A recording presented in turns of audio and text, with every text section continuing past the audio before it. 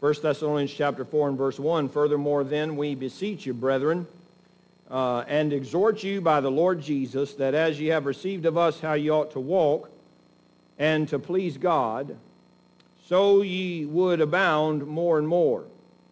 For ye know what commandments we gave you by the Lord Jesus. For this is the will of God, even your sanctification, that ye should abstain from fornication, that every one of you should know how to possess his vessel in sanctification and honor, not in the lust of concupiscence, even as the Gentiles which know not God, that no man go beyond and defraud his brother in any matter, because that the Lord is the avenger of all such, as we also have forewarned you and testified. For God hath not called us unto uncleanness, but unto holiness.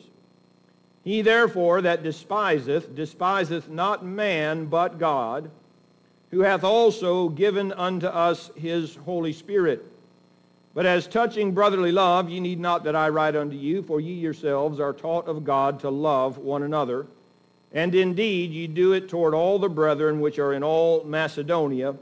But we beseech you, brethren, that ye increase more and more, and that ye study to be quiet and to do your own business and to work with your own hands, as we have commanded you, that ye may walk honestly toward them that are without, and that ye may have lack of nothing."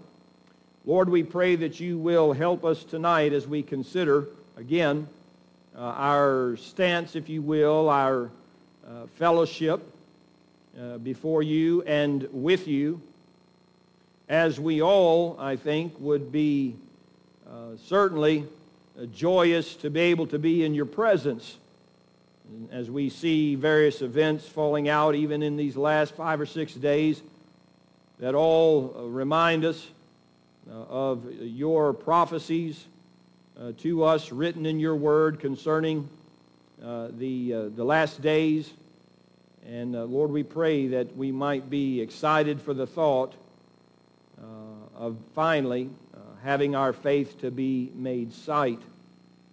That being said, may we yet be challenged tonight until that time that we are with you.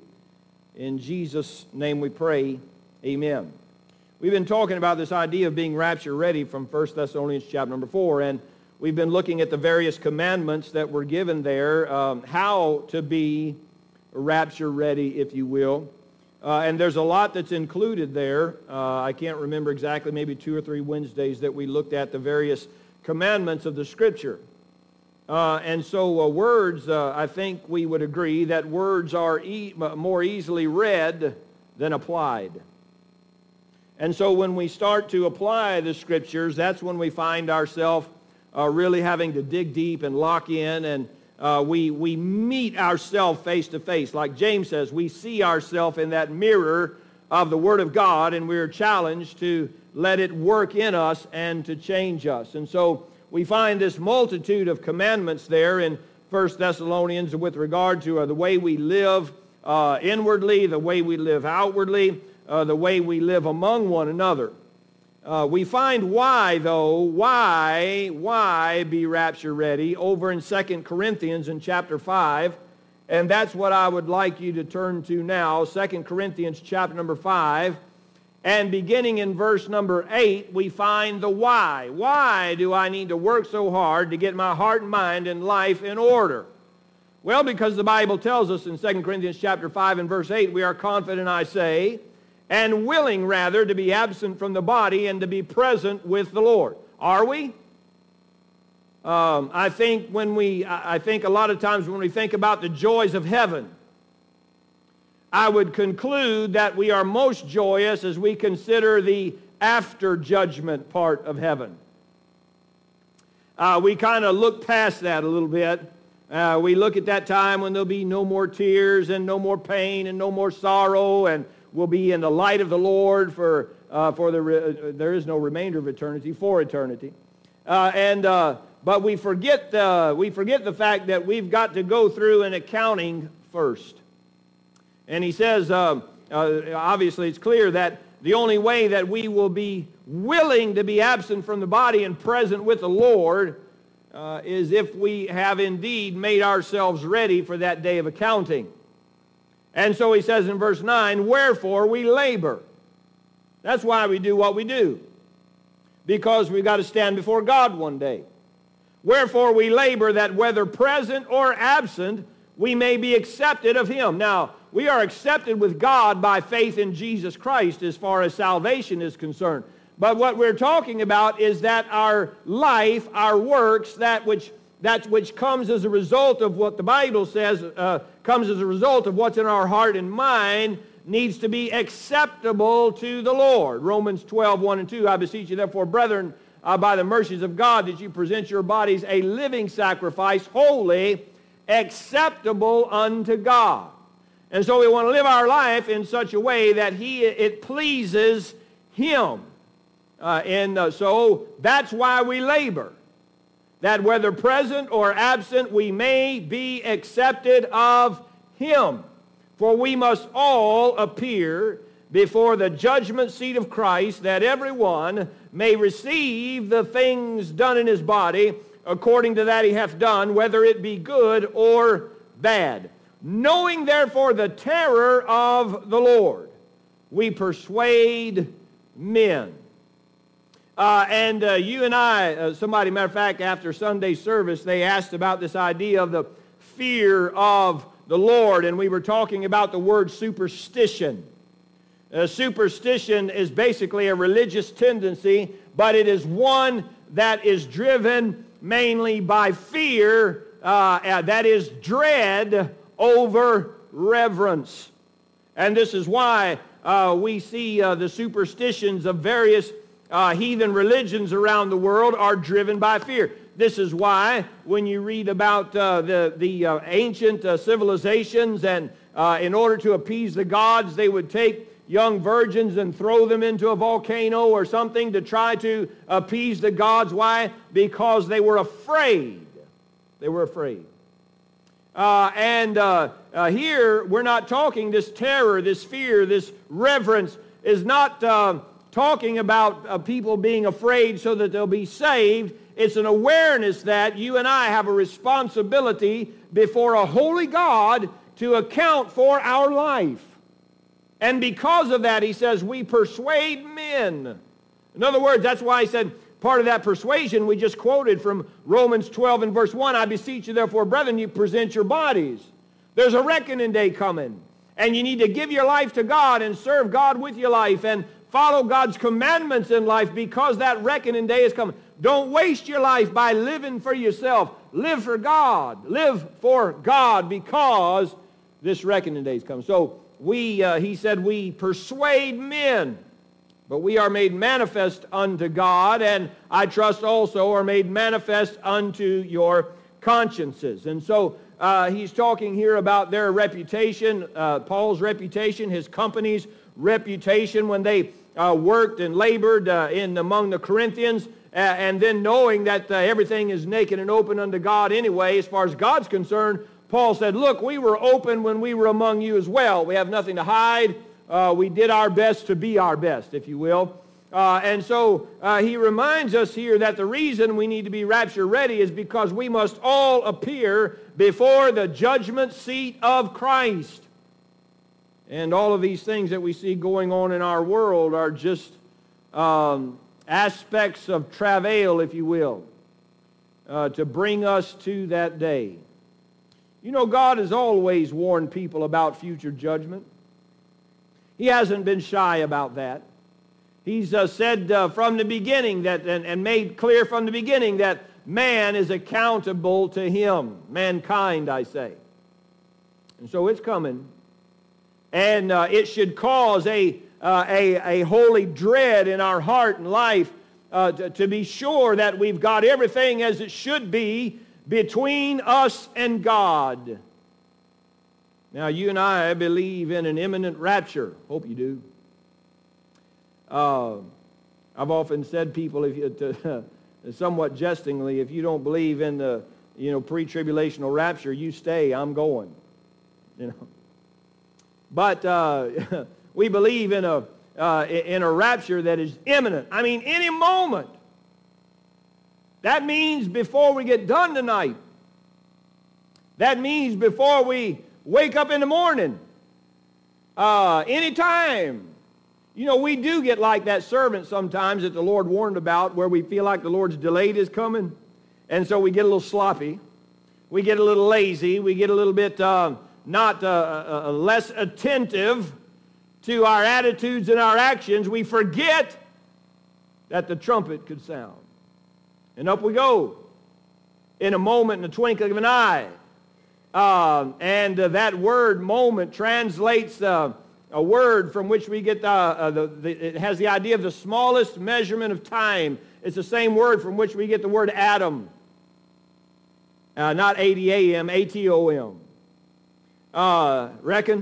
Anyway, the smallest amount of time we're going to be changed, we're going to be conformed into the image of Christ, and then we're going to stand before him. Nothing can be changed after that, you understand. We're not going to be able to go back and correct things we got lazy about. We're not going to be able to undo what we did or do what we left undone. We're going to be right there, and we'll be changed, thank God, in a moment and twinkling of an eye. This corruptible will put on incorruption. If it weren't so, I think there'd still be some try to lie at the bema seat. But because we'll be made perfect, we'll not be able to do that. Not only that, but God's perfect knowledge will be there. And I'll say more about this to some degree on this coming Sunday, but there won't be any slipping out from underneath the truth there. And we're going to give an account of it. All of it. I'm glad we have, of course, for that reason, I'm glad that we have forgiveness in Jesus Christ. Some men's sins go before and some after. I want to get mine taken care of before. Amen. I don't want anything following after. I try to keep my heart and mind clear before God.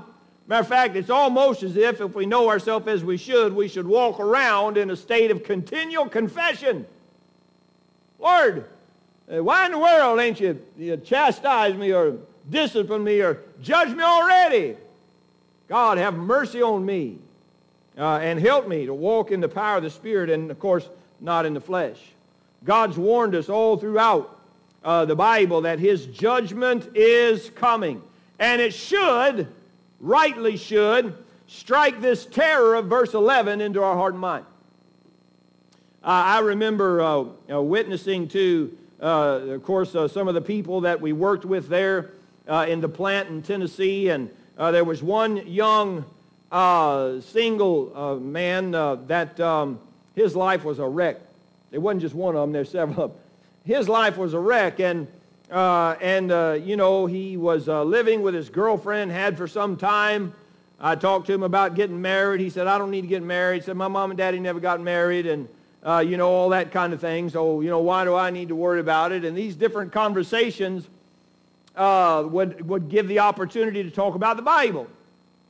I always tried to do it in such a way where they asked the questions, and I gave the answers. If you give a little salt, you know, you can lead them to water maybe. And so they would ask the question. That keeps you out of trouble sometimes, especially nowadays.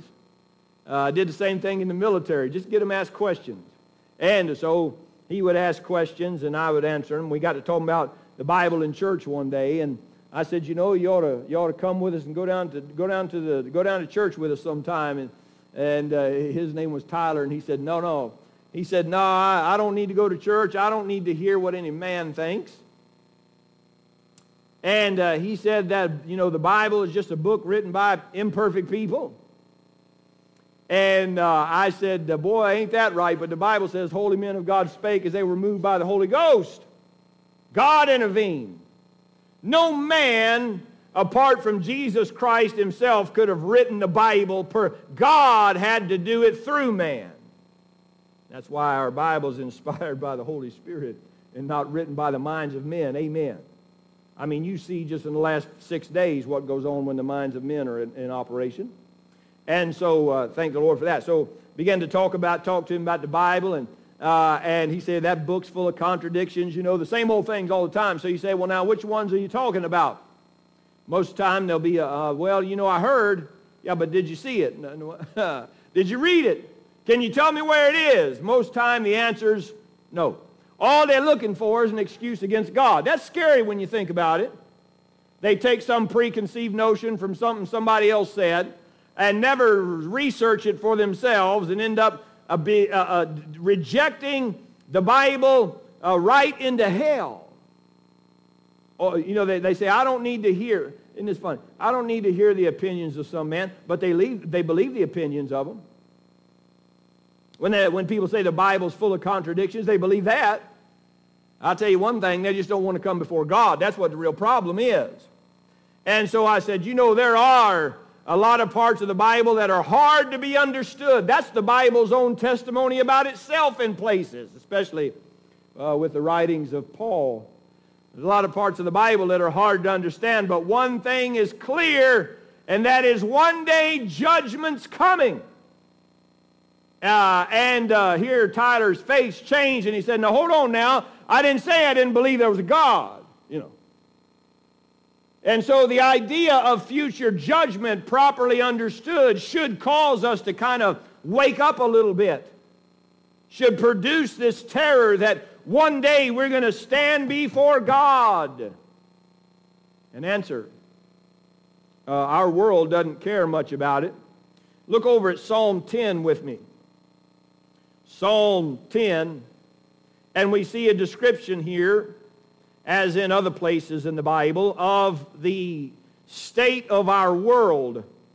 Psalm 10, and beginning in verse 1, Why standest thou afar off, O Lord?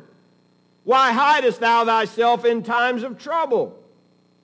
The wicked in his pride doth persecute the poor. Now, you'll hear a lot of different words and phrases used as it relates to the description of our own country here, and you get people talking about upper class and middle class and lower class, and they forget that America wasn't based on a class system. But I'll tell you one thing, for all the apparent economic or social injustices in America, they are far worse in other countries. And the Bible says, talks about that even in James, that the rich persecute the poor. They take what the poor have. Ahab and Jezebel are a picture of that. They took Naboth's field by corruption. And so he says here, the wicked in his pride doth persecute the poor. Let them be taken in the devices that they have imagined. And generally that's what happens, isn't it? The Bible says the idea is this. If you live by the sword, you'll die by the sword. Do unto others. When everybody's in a scrap looking to be on the top, then there's somebody else underneath trying to take the top one out all the time. I watched a nature documentary on microenvironments. And somebody took a camera out in the backyard and just stuck it in the grass. And you wouldn't believe the murder and violence and bloodshed that goes on underneath the grass in your yard. That's right. There's all kinds. Nature is eat or be eaten. That's right. But the fact of the matter is, humans ain't any better. Yeah. It's all the same thing. And so he says, let them be taken in the devices that they have imagined. For the wicked boasteth of his heart's desire. That's all we hear. That's how the world lives. They get all you can, and then get more. And it's all about what they want to do. And he says, look here, and blesseth the covetous, whom the Lord abhorreth. You see how directly opposed to God's thinking the world's is? And you and I are supposed to be thinking after God's mind, not the world's. Because God abhors that mind. Now think about this. I'm talking to you about the state of the world and how it is in the day in which you and I live. And the fact of the matter that it seems clear moment by moment, any time you and I could stand before God. And man doesn't think about this judgment. Verse 4 says, the wicked through the pride of his countenance will not seek after God. Now, implied here is that God exists. Implied here is that they know He exists. And that we know that's true because God has placed a knowledge of Himself within us, within every man. There's an awareness of the existence of God and the future accountability. And that's why I said, even in these places where the darkest type of heathen religion is operated from voodoo on, it's because there is a knowledge of gods, a God or gods that must be appeased. There's this awareness there. But because of the pride of his countenance, he will not seek after God. By the way, this is one of the reasons why God says in the end time, they are without excuse. Because when they knew God, they glorified Him not as God. And so, he will not seek after God. Look, God is not in all His thoughts until Hamas invades Israel. And then everybody wants to start talking about God, and everybody wants to have prayers, and all of a sudden everybody's quite religious. Till it all settles back down, then they'll be wondering what kind of fight's next on Capitol Hill. Really? God is not in all His thoughts. His ways are always grievous. I think about this as it relates to some of the folks that we know in our neighborhood and have talked to and asked about church, and some of them are very kind people. Some of them are maybe even thoughtful, but they don't know God. Now think about that. Their ways are always grievous. Why? Because they don't think about God. No matter how they may be morally, at least as far as man's judgment's concerned, God is not in all their thoughts. That's why they act the way they do. Look, thy judgments are far above out of His sight. That means they can't understand it. They can't grasp it. That's the same idea of the Bible when it says the natural man doesn't understand the things of the Spirit of God for their foolishness to him.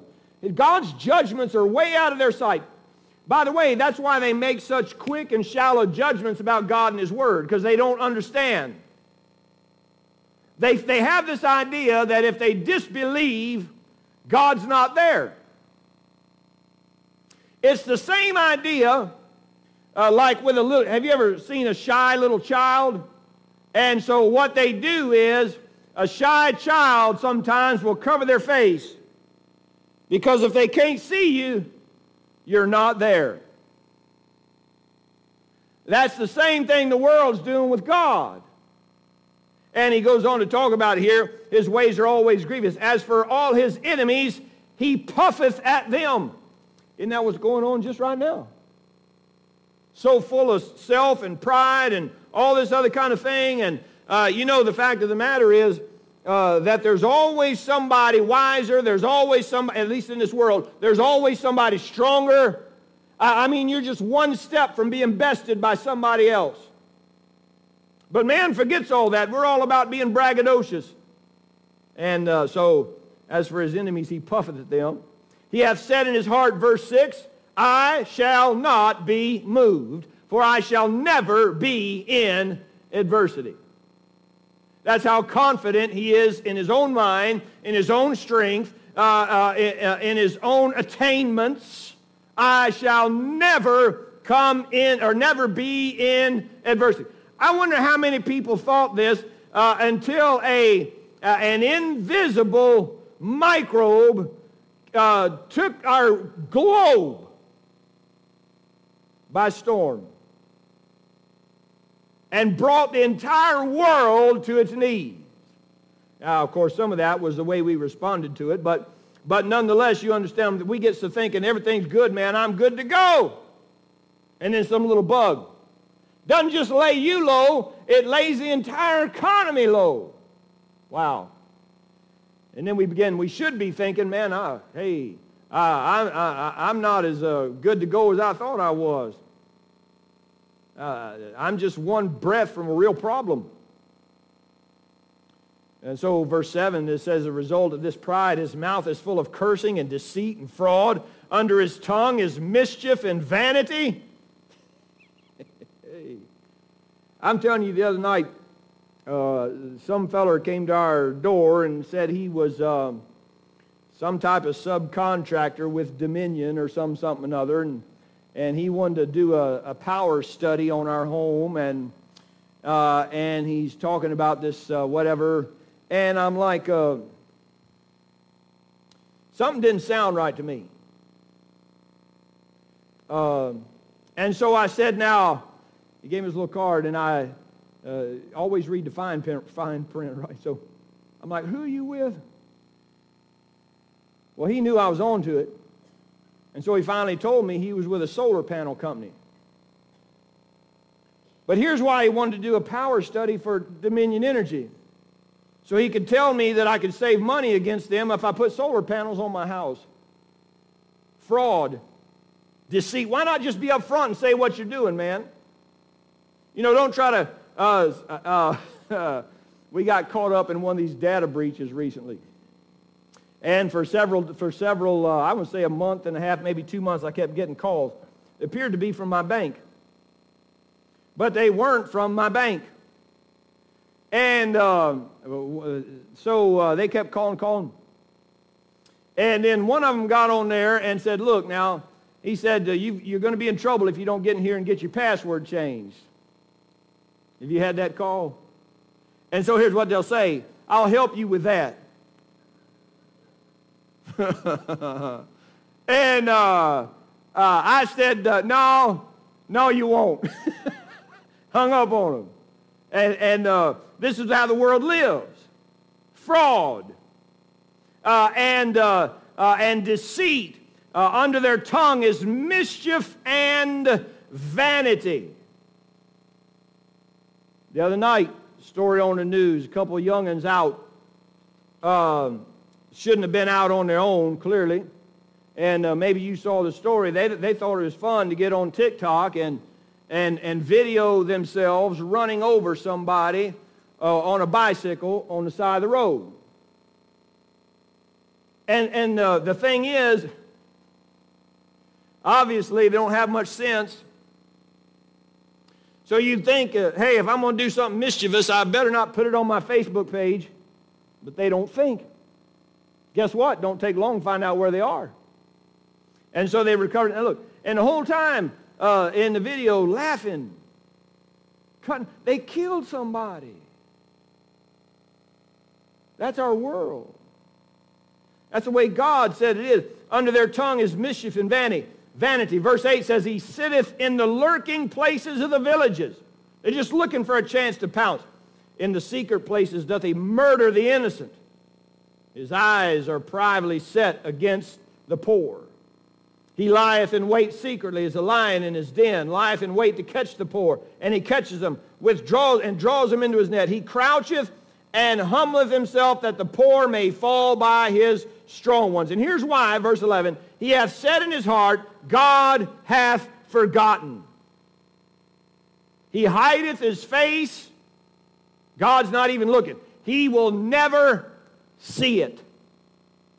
The fact of the matter is, he's already seen it. But just as our world has forgotten the judgment of God, so you and I do as well. Now, not to the same extent, I trust.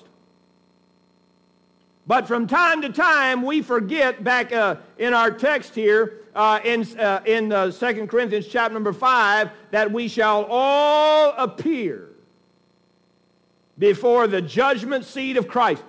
He's already seen it. Whether it is some action, whether it is some attitude of the heart or thought of the mind, God has already seen it. Now, you and I can't take it back. The only thing we can do is beg God's mercy and forgiveness for it. And that we might have His wisdom to, as I said, walk in the Spirit instead of walking in the flesh. Because we're going to have quite an accounting heaping up on us if we're not careful. And again, the Bible tells us that this accounting could happen at any moment.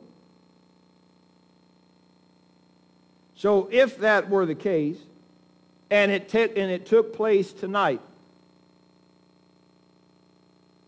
how would we do? How would we fare? What may still even be lingering in our mind tonight that we've not thoroughly laid out before God and confessed to Him? Now, I've told you before, the Bible's clear that every one of us is going to go. Nobody's going to miss it. And furthermore, no excuses will be able to be made. None.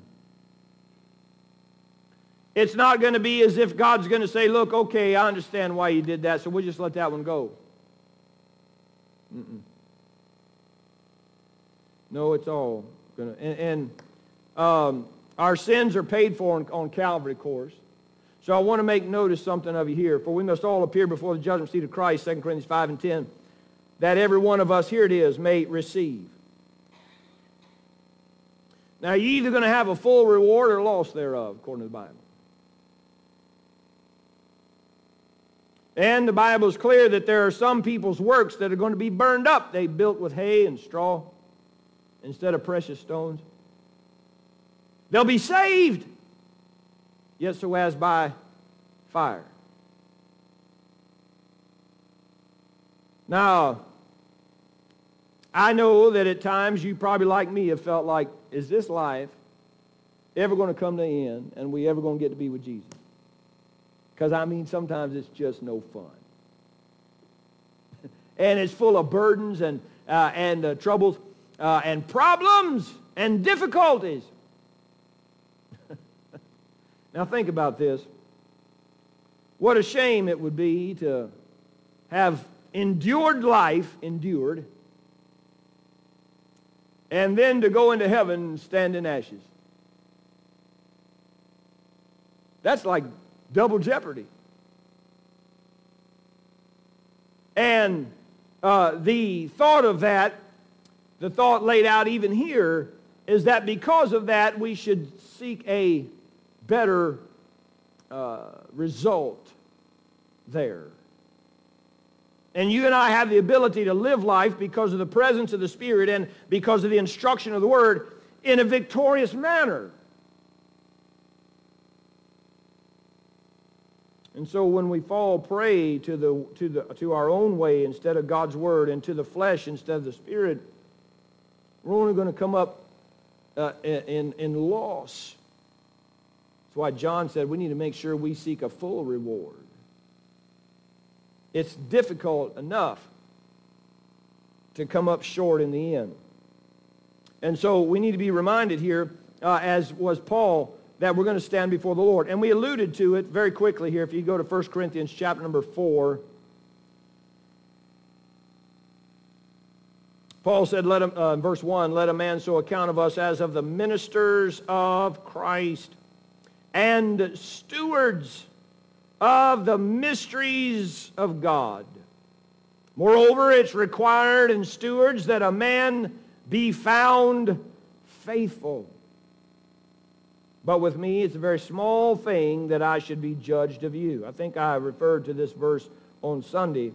Paul was not dismissing a negative impact on the life of somebody else. We've already said that he said, if it makes my brother to offend, I'll eat no meat while the world standeth. Paul was certainly concerned about the impact of his life on other people.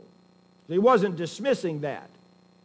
But what he was saying here is that the least of his concerns as far as future judgment is concerned is the judgment of other folk. It's a very small thing that I should be judged of you or of man's judgment. Yea, by the way, if you take those two separately, that idea there of being judged of you would be him referring to the judgment of who? Of the Corinthians.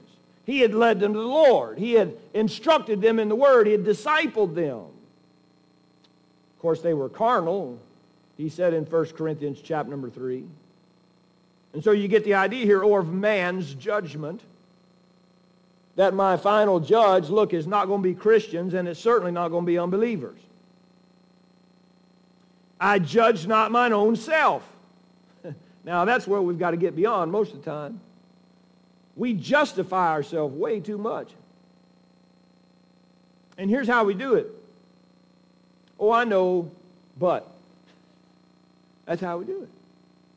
My circumstances to why are different from everybody else's that ever lived, so that I have reason to allow myself this liberty of disobedience or slackered spiritual behavior, not being a faithful minister. We just allow ourselves way too much slack. So Paul said, look, I'm not even going to judge myself. I can't rightly judge myself. So he says, verse 4, I know nothing by myself. Now, again, I don't want to pre-preach this. I think I mentioned Sunday or last Sunday anyway. You and I don't even know what's right without God. Well, we can't judge anything rightly.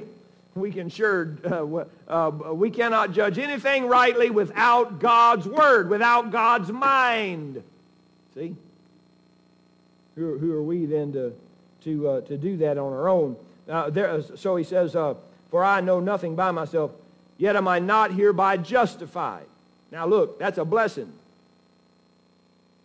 If my justification before the Lord was based on my own ability to judge, I'd be in a mess. And so this reads almost as if it's a relief. Thank God it's not up to me. Thank God it's not up to anybody else, or thank God it's not up to myself with regard to my judgment. Yet am I not hereby justified. Last part of verse 4, but he that judgeth me is the Lord. That's it. You know, I'm thinking right now before we close that verse that talks about the Lord when he said, blessed are those that have seen and believed, and blessed are those who have not seen and yet. That's us. Have you ever thought that the first time we sing the song, My Faith Has Made Sight, it's going to be before a judge?